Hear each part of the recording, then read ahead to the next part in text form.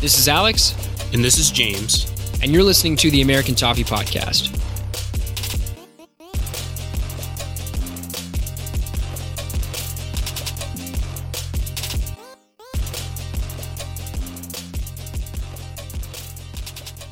Welcome back, everybody, to the American Toffee Podcast. James here, joined by Alex, per usual. What's up? Hope everyone's having a great week and had a tolerable hump day. We've got the rest of the week to look forward to before Sheffield United on Saturday. We'll be getting to that in a little bit, but first we have some news bits for you guys. And before we get to that, yesterday, September 17th, was the 1-year anniversary of the first time that I was fortunate enough to join Alex on this program, and he liked me so much that he let me stay on. And we've been doing this now for a year, and it's kind of flown by. Honestly, it's really been a really cool experience, and I posted something on our social media yesterday. But if you didn't see it, we've achieved success, relatively speaking. I think we're both pretty pleased with how much we've seen the show grow, and we appreciate everyone who's given us a listen even once. And if you listen regularly, we appreciate you that much more. But I just wanted to kind of take a moment to reflect and just thank Alex for getting the ball rolling and starting this show and trudging through the trenches for a few months, just talking into a mic by himself in a room, which I'm sure was really difficult. But we hope that you guys enjoy and appreciate the content that we bring you, because we enjoy recording it. And I just wanted to, give a on-air shout out and a big appreciative statement to Alex. I really appreciate you as my co-host and my friend. Yeah, man. I really appreciate you. I personally was not tracking the 1 year. However, as you said, it has flown by. It has it, but it hasn't, right? Like, I don't know how else to explain it other than it has, but it hasn't. Thinking back to last December when we were recording every 2 days and there was matches left and right. And that seems like, you're right. It seems like it was ages ago, and yet it seems like it was yesterday. And we're quickly coming upon that period yet again, which I'm looking forward to from a football perspective. But from a recording and scheduling perspective, it does get kind of hectic. For sure. But it's all right. I wouldn't want to do it with anyone else. And furthermore, we're willing to do it for all our amazing friends and listeners, because we're still confused as to why any of you would want to listen to us talk. Specifically, if you're talking about listening to the podcast on the commute, like a lot of people do, that still blows my mind. But I'm not going to complain about it. Keep listening. We're not trying to scare you away. And on that note, we'll jump right into the actual Everton business. And actually, we're going to lead with something tangentially Everton related. Former Everton player, of course, Idrissa Gana Gueye, played today in the Champions League for PSG against Real Madrid as they won convincingly 3-0.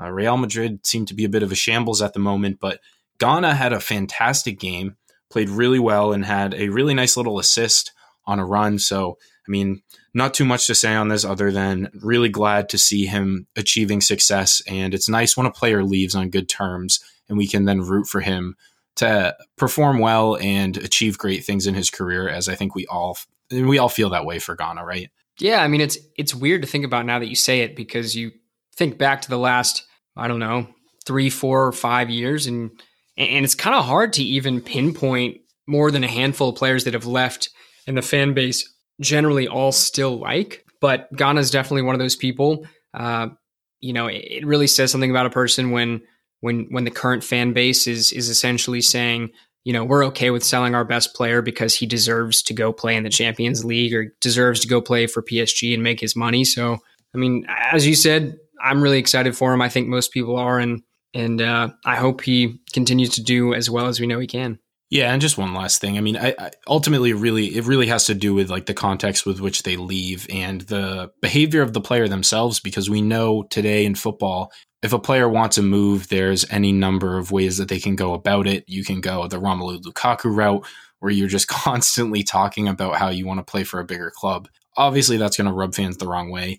You have the Ross Barkley route, where you are quote unquote injured for months, run down your contract, and leave to an in-league rival.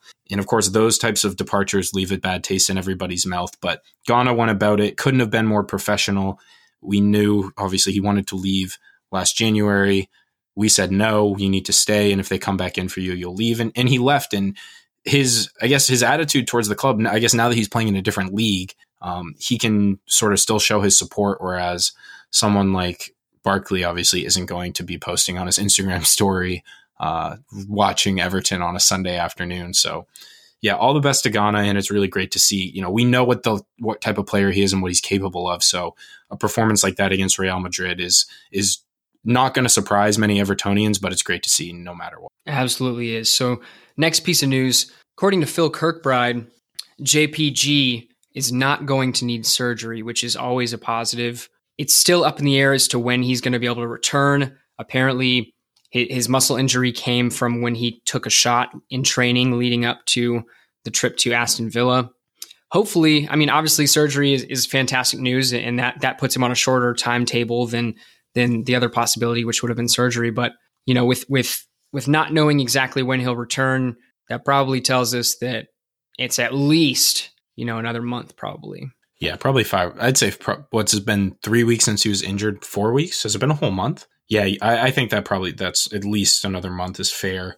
And the sooner he can come back, the better, because we saw, despite the limited sample size, very, very limited sample size, his combination size, strength, and willingness to facilitate the ball is something that, while we do have those attributes in other areas of our midfield, we obviously signed him to be a starter, and the sooner he can be back in the starting 11, I think we'll be a better team for it. And we do have capable replacements, but I just can't wait to see what he can do when he gets a solid run of games in the team. Yeah, I think the biggest thing at the moment will be, his physicality is always nice, and we're legitimately lacking physicality in the center of the pitch at the moment.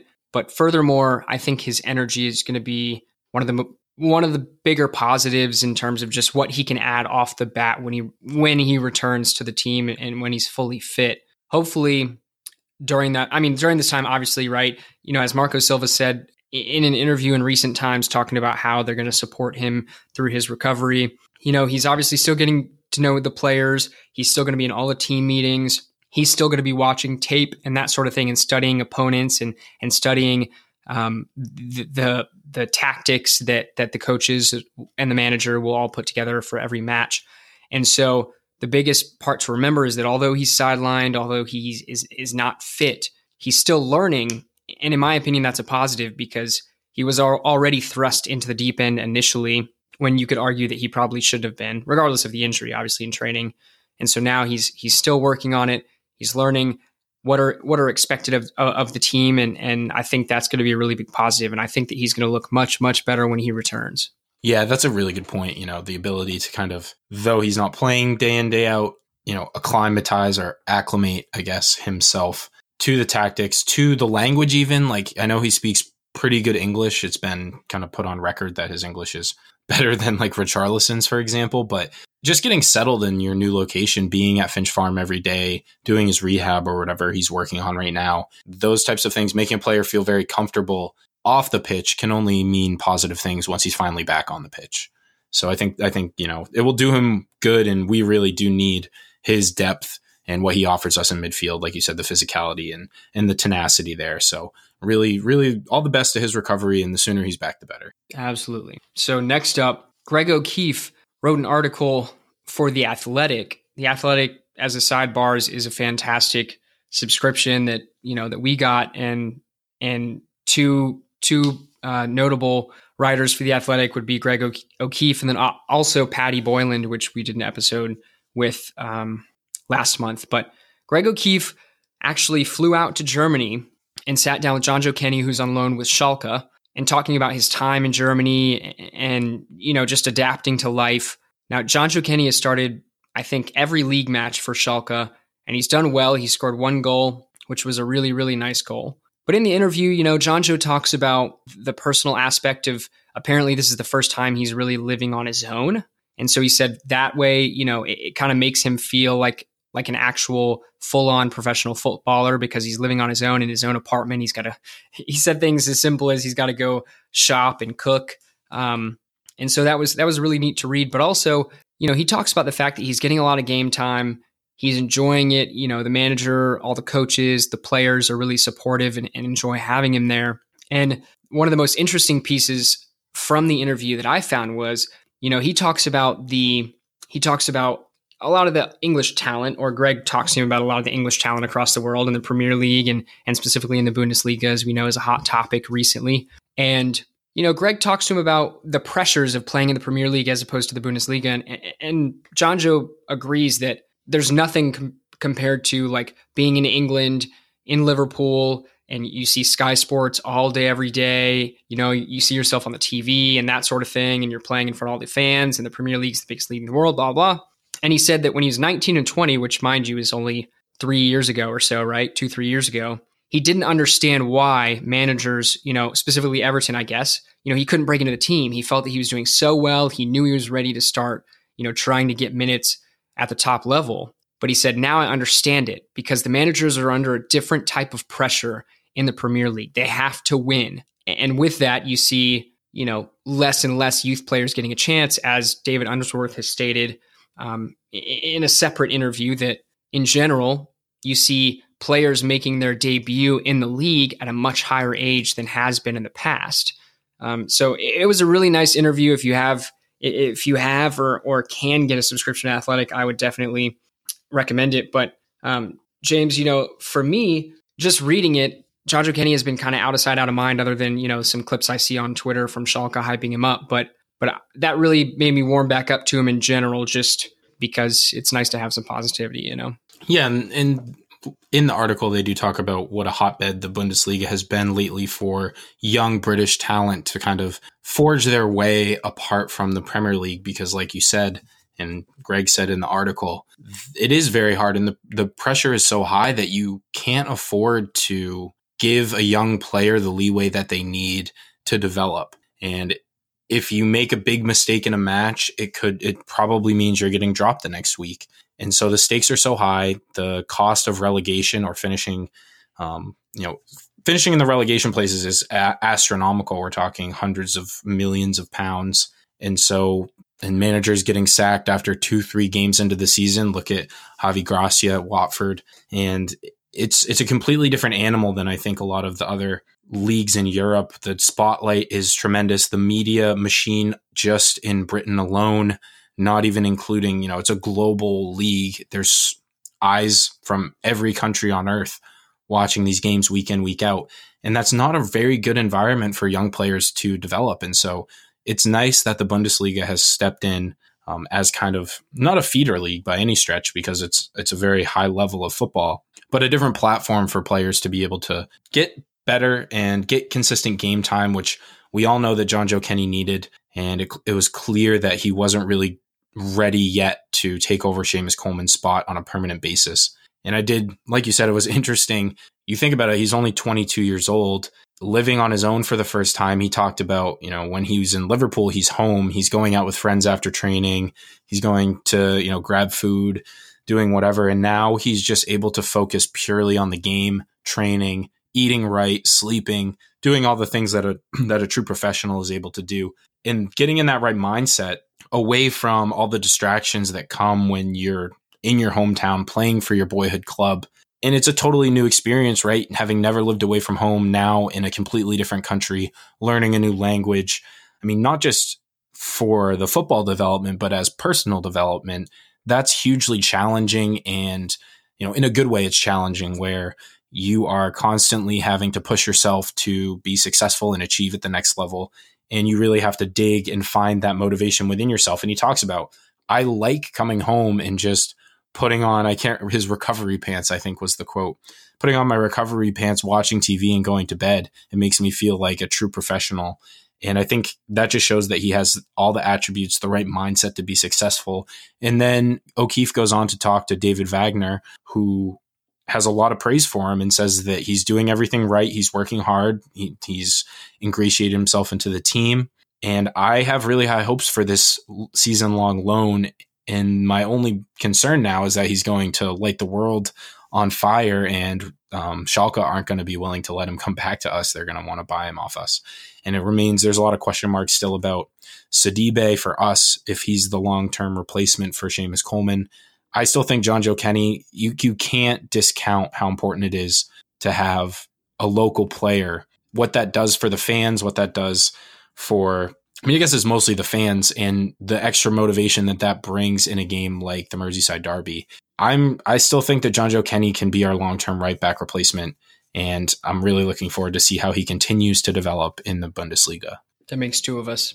So let's wrap up these news bits before we move on to our preview of Everton versus Sheffield United. So it was announced this week that Everton have now signed a partnership deal with Monster Energy. Yes, the Monster Energy drink. And they are now our official energy drink sponsor, or whatever marketing lingo, general marketing lingo is used. Now, just note before we dive into this conversation, James, Spurs, Watford, Crystal Palace, and Southampton also partner with Monster Energy in some form or fashion. Obviously, none of them have them on their kits, but nonetheless, how do you feel about that partnership? Well, at face value, it's another commercial partnership for Everton, which will increase revenues and hopefully expand some of the avenues with which we're able to, advertise to fans, access new fan bases. Just my personal take on it, I think the Monster brand, particularly in the US, and I'd actually be interested, if you're in Britain and you're listening to this, kind of interested to hear like what is the, brand image of Monster Energy, because in the US, I don't drink Monster Energy. I mean, I've had it before. It's fine. I don't really drink soda, but it has this, because it's long been associated with, quote unquote, extreme sports, UFC, BMX, X Games, that type of stuff. It's almost like a meme in a way, where you've got the Kyle memes where it's like just some guy named Kyle being kind of a douchebag. And it's so hard to explain, but at face value, I guess it seems a little foreign for Everton fans because we don't have very many of these types of commercial partnerships. But for American sports and global brands like Manchester United, they've got hundreds. They've got the New England Patriots, not to, open up wounds for Alex, who's a Steelers fan. I'm a Patriots fan on the record. But you've got the official tire of the New England Patriots, and you've got the official thermometer of the Pittsburgh Steelers. Every team does this. They have these commercial partnerships. And because Everton are just now kind of expanding their commercial portfolio, they're limited in the brands that they can get because of the size of the audience that they have and they command. And B, we kind of just have to take what we can get. And so I don't think it's a negative partnership. I think, advertising at Goodison Park, what have you, that's fine. I wouldn't even hate to see a white Monster Energy logo on the sleeve of the kit instead of Angry Birds. I actually think the logo itself is cool. I don't really like the green aspect of it, but I think it could look nice on the sleeve of a kit. And so all around, just continuing to expand our commercial base and bringing in more revenue for the club, which will in turn help fund the new stadium, player acquisitions and whatnot. There's really very little downside to this that I can see. I agree with you. I personally don't have any opinion one way or another on the sponsor themselves being Monster. However, I will say, just from a marketing perspective, we've talked about it before, but it's been a good while. And this kind of comes back to our conversations about Everton not marketing to the United States while they had literally a decade with the Secretary of Defense. But I think these partnerships kind of show that Everton is finally starting to evolve into a 21st century club when it comes to business infrastructure and how they conduct themselves. Obviously, this summer we saw from a larger perspective how they, we essentially decided we were not buying until we sold, right? And so our net spend was pretty close to even, and we got a ton of wages off the books. My point is, I think that it's just a positive step. It shows that we're working to continue to evolve, and ideally it'll keep moving in the right direction, and it'll become a sustainable business model, because unfortunately, whether anybody likes it or not, football, soccer, these clubs are businesses, period. If they weren't businesses, then you wouldn't see Burnley closing up shop or Bolton almost closing up shop. So nonetheless, James, I'm sure we could talk about that for quite a bit. You and I both love talking business, economics, all that good stuff. But let's dive into our preview of the match at Goodison Park, thank God, against Sheffield United. So I have a fun fact for you, James. Are you ready for a fun fact? Lay it on me. So Sheffield United, our last meeting was March 3rd, 2007. I know that year probably sticks out to a bunch of you, as it should for us as well. And on March 3rd, 2007, there was a certain player that started in midfield for Sheffield United, and that was none other than Phil Jagielka. So in the last meeting of Sheffield United and Everton 12 years ago, Jagielka was playing on the other side of the pitch, and here he comes on Saturday back to Goodison Park as a Sheffield United player, whether he makes the squad or not. How crazy is that? Totally full circle, times a flat circle. That was a crazy stat, and you floated it out to me pre-ep, and I was like, that really just shows how quickly things move. I guess Jags never played against his former club for Everton, so it is kind of interesting. I do doubt that he might make the bench, but he probably definitely won't start. But all the best to Jags. I do hope that he is able to get some game time for Sheffield United, and it's nice to see him back at the club that kind of brought him up through the ranks.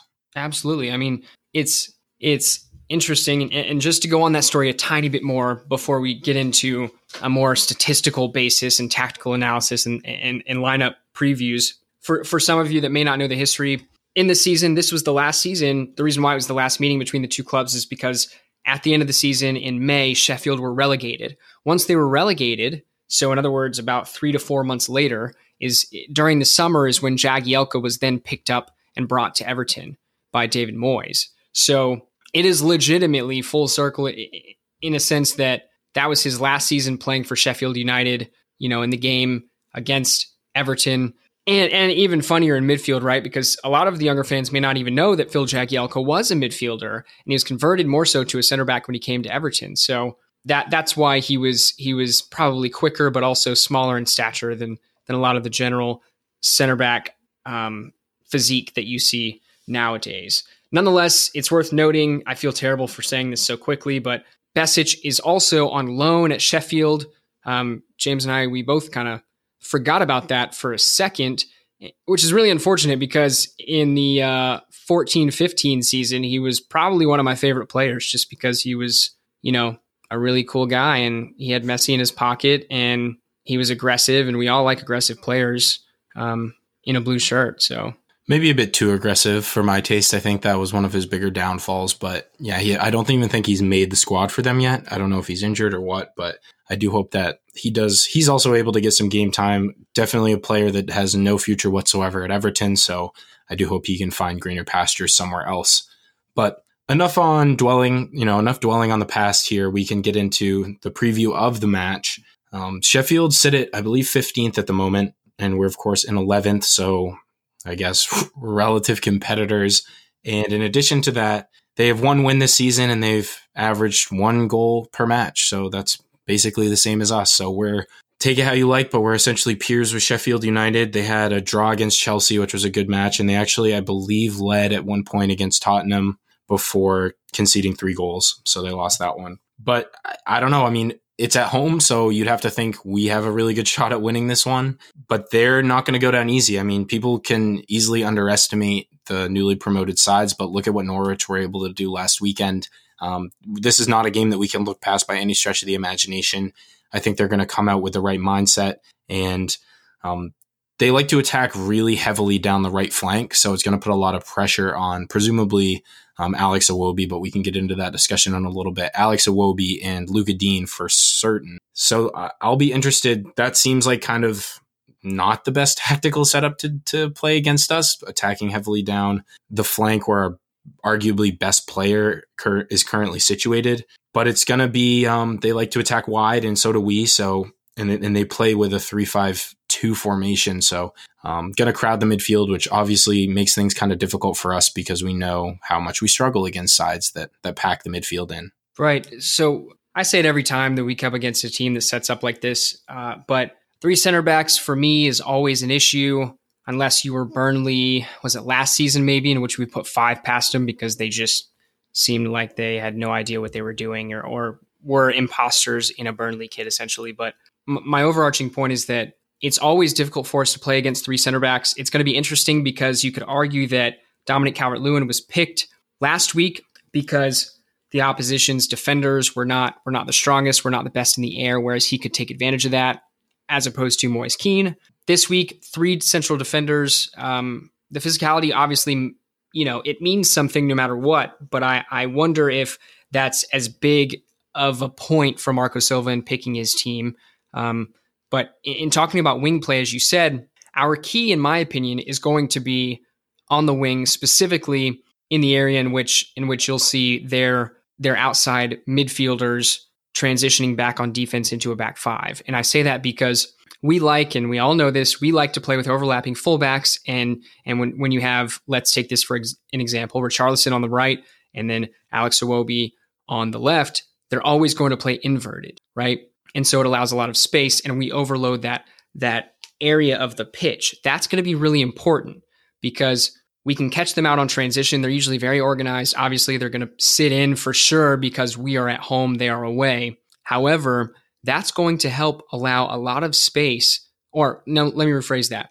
That's going to help open up some space for our striker. And then I think we're also going to see, as Ryan Williams brought up in a previous episode pretty recently, I think we're going to see Gylfi Sigurdsson at attacking midfield joining in those spaces, creating the passing triangle, as we often see. And that'll also help occupy one of the defenders. So it's going to be interesting to see how we cope with a team bunkering down, but at home. So that's an interesting dynamic. It's definitely one that we need to win. I'll be very interested to see how the wing play, develops over the course of the match.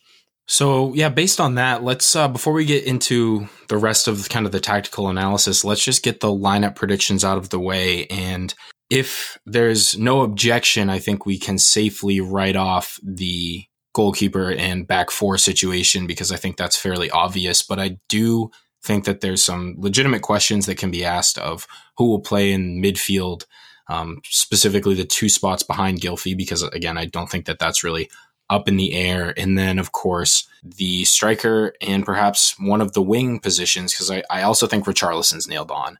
Do you disagree with any of the nailed on positions? No, I think you're spot on there, and I think most fans would agree. So then off of that, do you think that we would see Delph retain his place? Do you think that perhaps Schneiderlin would also keep his place? For me, this game's crying out for Tom Davies to finally get a start. I don't know what the man has to do. I don't know what he did to deserve this purgatory that he currently exists in, but I think that he really can offer something that, yes, Morgan Schneiderlin gives us stability, but I think Tom Davies offers that unique bit of dynamism that Morgan Schneiderlin doesn't have even on his best day. So I would really just I just want to see the man on the pitch. I just want to see that hair flowing in the breeze. That's all I want. I absolutely agree, right? I mean, I wear my Tom Davies kit every single weekend, and I don't think he's really gotten any sort of minutes on the pitch this season, even in the cup match, which blows my mind. So I think that Marco Silva is going to start Schneiderlin and Delph behind Gylfi Sigurdsson. I want it to be Delph and Davies. Delph was man of the match 2 matches ago, and then he stunk up the place last weekend. However, and this is completely from an objective point of view, Morgan Schneiderlin did absolutely fine in the match. Last weekend, he had 3 or 4 tackles, 2 or 3 interceptions. His passing completion rating was pretty good, pretty what you would expect from a central midfielder playing for Everton, starting for Everton in any given match. So if you're talking about form, I mean, sure, I don't think Morgan Schneiderlin did anything to lose his place. If anything, Delph did. But I think he's going to stick with those 2, unfortunately. But I would rather see Delph and Tom Davies start behind Gylfi Sigurdsson. I don't think that we are outside of the realm of possibility of seeing some more shakeups, because there have been plenty of decisions by Marco Silva this season, just in terms of lineup choices, that have surprised a lot of us that, feel that we, are pretty in tune with tactics and what each player fits in style and how we thought the players fit into the manager's plans, vice how it seems to be playing out at the start of the season. So I think we'll see, but I surely do hope that Tom at least features. Yeah. And furthermore, I mean, we haven't been good, right? We've been average at best and downright poor in a lot of moments and a lot of long stretches of games. And so I do think it's kind of warranted that we may look to shake things up. I mean, it was easy to say coming off the win against Wolves that we looked great, but we still conceded 2 and very nearly didn't pick up any points. And then, of course, the latest result. And so I just think the team's due for some kind of drastic shakeup, and I just don't think Morgan Schneiderlin's the answer. But as far as the attacking players go, is this Moise Kean's time to shine, Alex? Does he get his second full start, or does Dominic Calvert-Lewin retain his place after scoring last weekend? It's an interesting question. I think it can go either way. But for consistency's sake, I've been saying literally every single week, maybe even twice a week, that if you want to be in the top 6, if you want to compete in the Premier League, you play the players that are in form now. It doesn't matter who the name is. It doesn't matter what number they wear. It doesn't matter what you think of the player. If they're in form, then they should be playing. I'm not sure that Calvert-Lewin is in form. However, he scored a very, I would say a pretty good goal last weekend. I thought that his play leading up to the goal was pretty good, based on what he was given.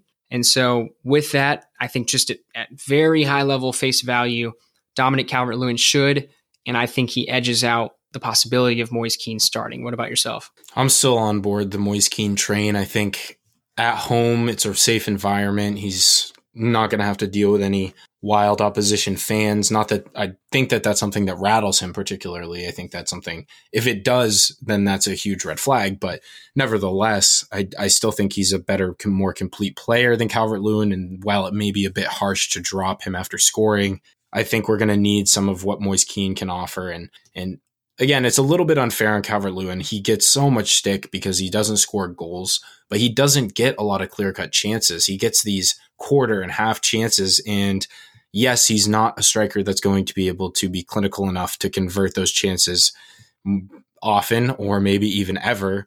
But, to say that when he's receiving balls, running in deep into the opposition 18 over the top, trying to trap it over his shoulder, bring it down and score, it's a big task to ask. And he's still a very young player, Moise Kean being even younger. But I just think we need to give Kean a run of games under his belt, really see what this kid can do when he gets some momentum and rhythm going.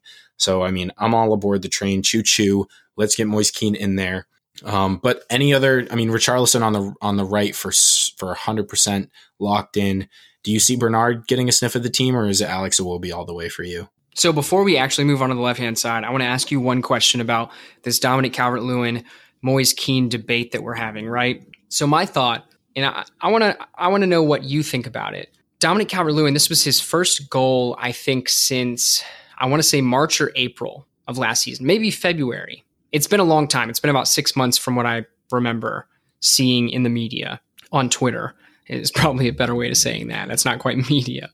But what do you think, how do you think Calvert-Lewin is going to feel or react, whether he, it's subconsciously or not, if he looks at the team sheet or Marco Silva announces the starting lineup Friday night or Saturday morning and Moise Kean is starting over him, although, you could say that he finally got his coveted goal after X amount of months without one? Well, I'd hope that he'd react with positivity and a renewed sense of working hard. It's cliche to say, but you can't, if you're a professional footballer, and you lose your head after being dropped, I think that kind of just speaks to sort of a mental weakness in a way. Not that I'm in any position to criticize a professional player who deals with, all the scrutiny, all the tweets that we send out and other fans send out, all the stick and whatnot. I just think that he has to buckle down and work hard and compete for his place like every other player. You don't think like Leighton Baines is sulking when he's not named in the team. You don't see, I don't know what Tom Davies' attitude is like in training, but I hope that he's working hard day in, day out, trying to fight for his chance and prove to the manager that he deserves it. So hypothetically speaking, if Moise Kean is named, it could damage his Calvert-Lewin's confidence, no question. I think he'll feel he deserves to start after scoring last weekend, but the manager's in a position to put Everton in a place to win games. And if he's going to do that, I still think Moise Kean is the best solution. Whether Marco Silva agrees or not, we'll find out Saturday morning. But as far as the mental aspect of it goes, you have to think as a professional that you're able to take it in stride and just strive to be better so that you can start the next week. I think that's really all there is to it. Yeah, I think my only counterpoint to that would be, yes, at face value, that's true. Professional footballer, right? Like, you've been competing, assuming you've made it to the top level in the Premier League, or at least to this point as Calvert-Lewin has, right? Then you've been pretty much competing your whole life. However, my only thought is when you're that young, when you're 19 like Moise Kean, or I think Dominic Calvert-Lewin's now about 22, this could be one of the first times he's actually really had adversity in his life in sporting, right? And I'm not saying it is. I'm just saying as a younger player, he may not have had to really, really battle like he is now for a starting spot for playing time throughout the youth levels. And furthermore, you got to think it's also amplified by the fact that now, because it's, if he's had that experience in some form or fashion at the youth level, he's now on Sky Sports. Even though I hear they don't like to cover Everton a whole lot, but he's on Sky Sports, possibly every single day talking about his goal drought for 6 months straight, right? So I think that plays a huge part, and I think he's obviously lacking in confidence, but nonetheless, I agree with your point.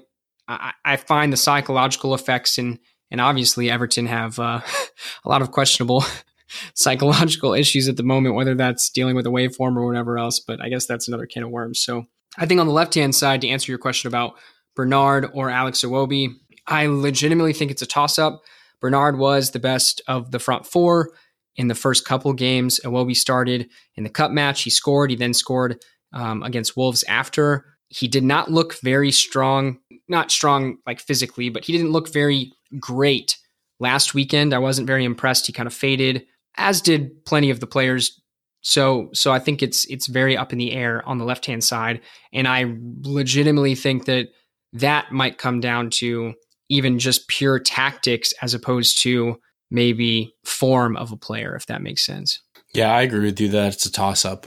I do think Bernard offers different attributes than Iwobi, but I think Iwobi overall is a more complete and better suited player for the Premier League, namely because, like you mentioned, the physicality part of it. I mean, though I think for the most part, Iwobi struggled with his end product last weekend, he did do a lot as far as facilitating possession. I like the fluidity switching with Richarlison on the wings. So I still think Iwobi's probably a better option unless Bernard comes out on Saturday and has put on like 30 pounds of muscle and is just like a little jacked ball of energy.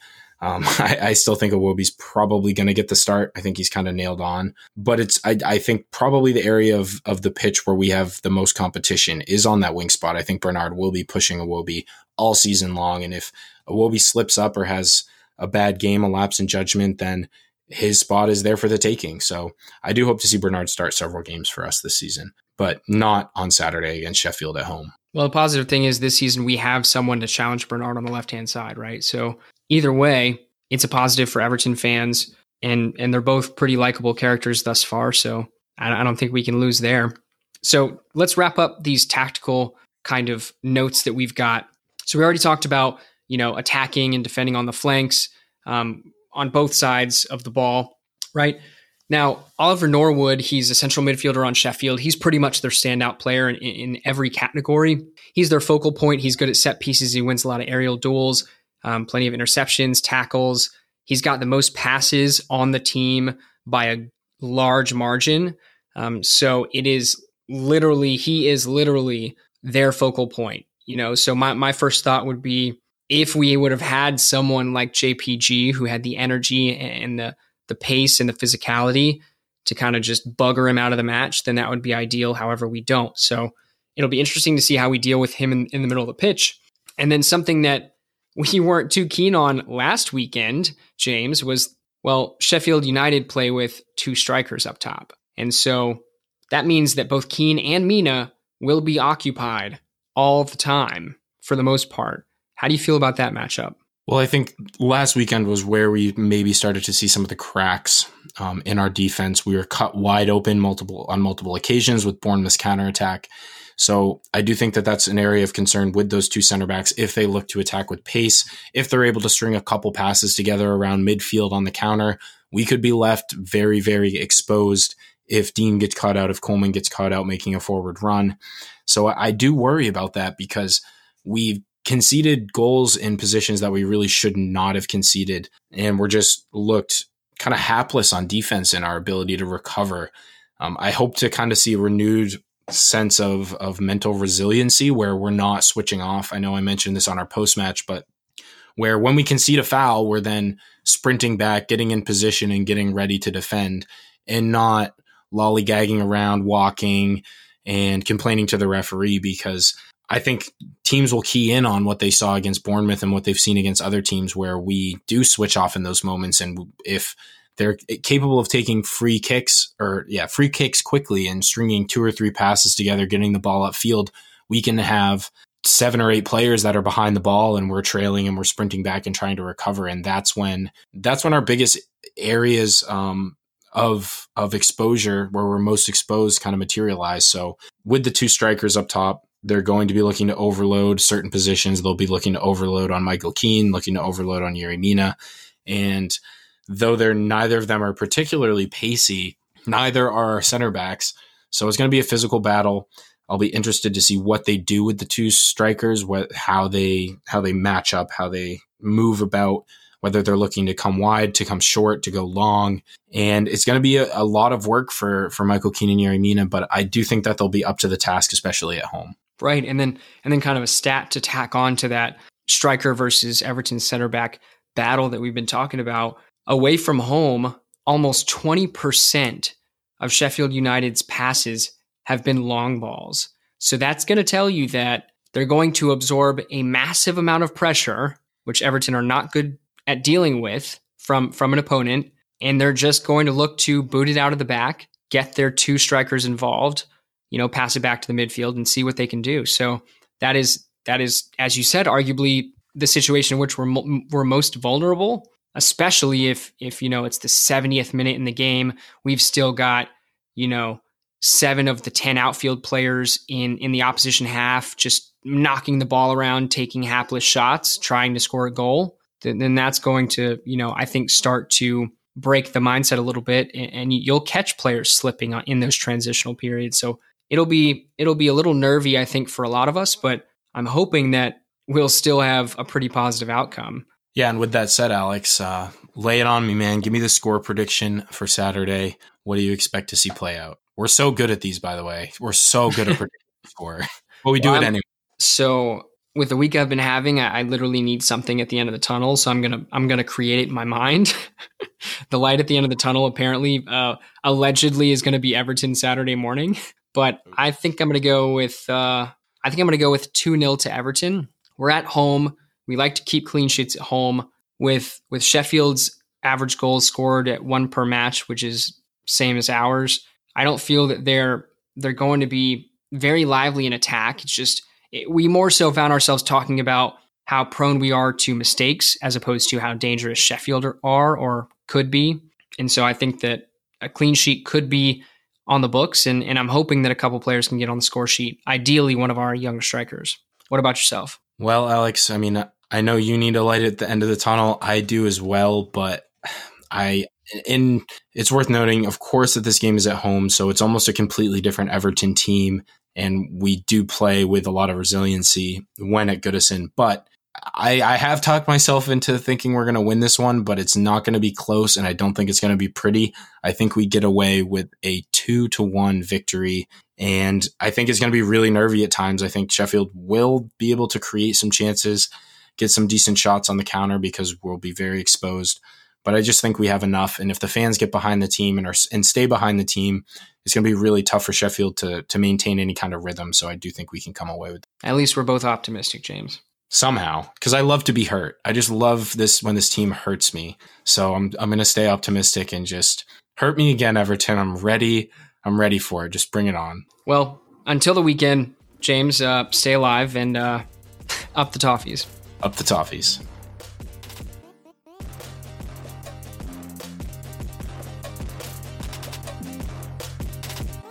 Thanks for tuning in to the American Toffee Podcast.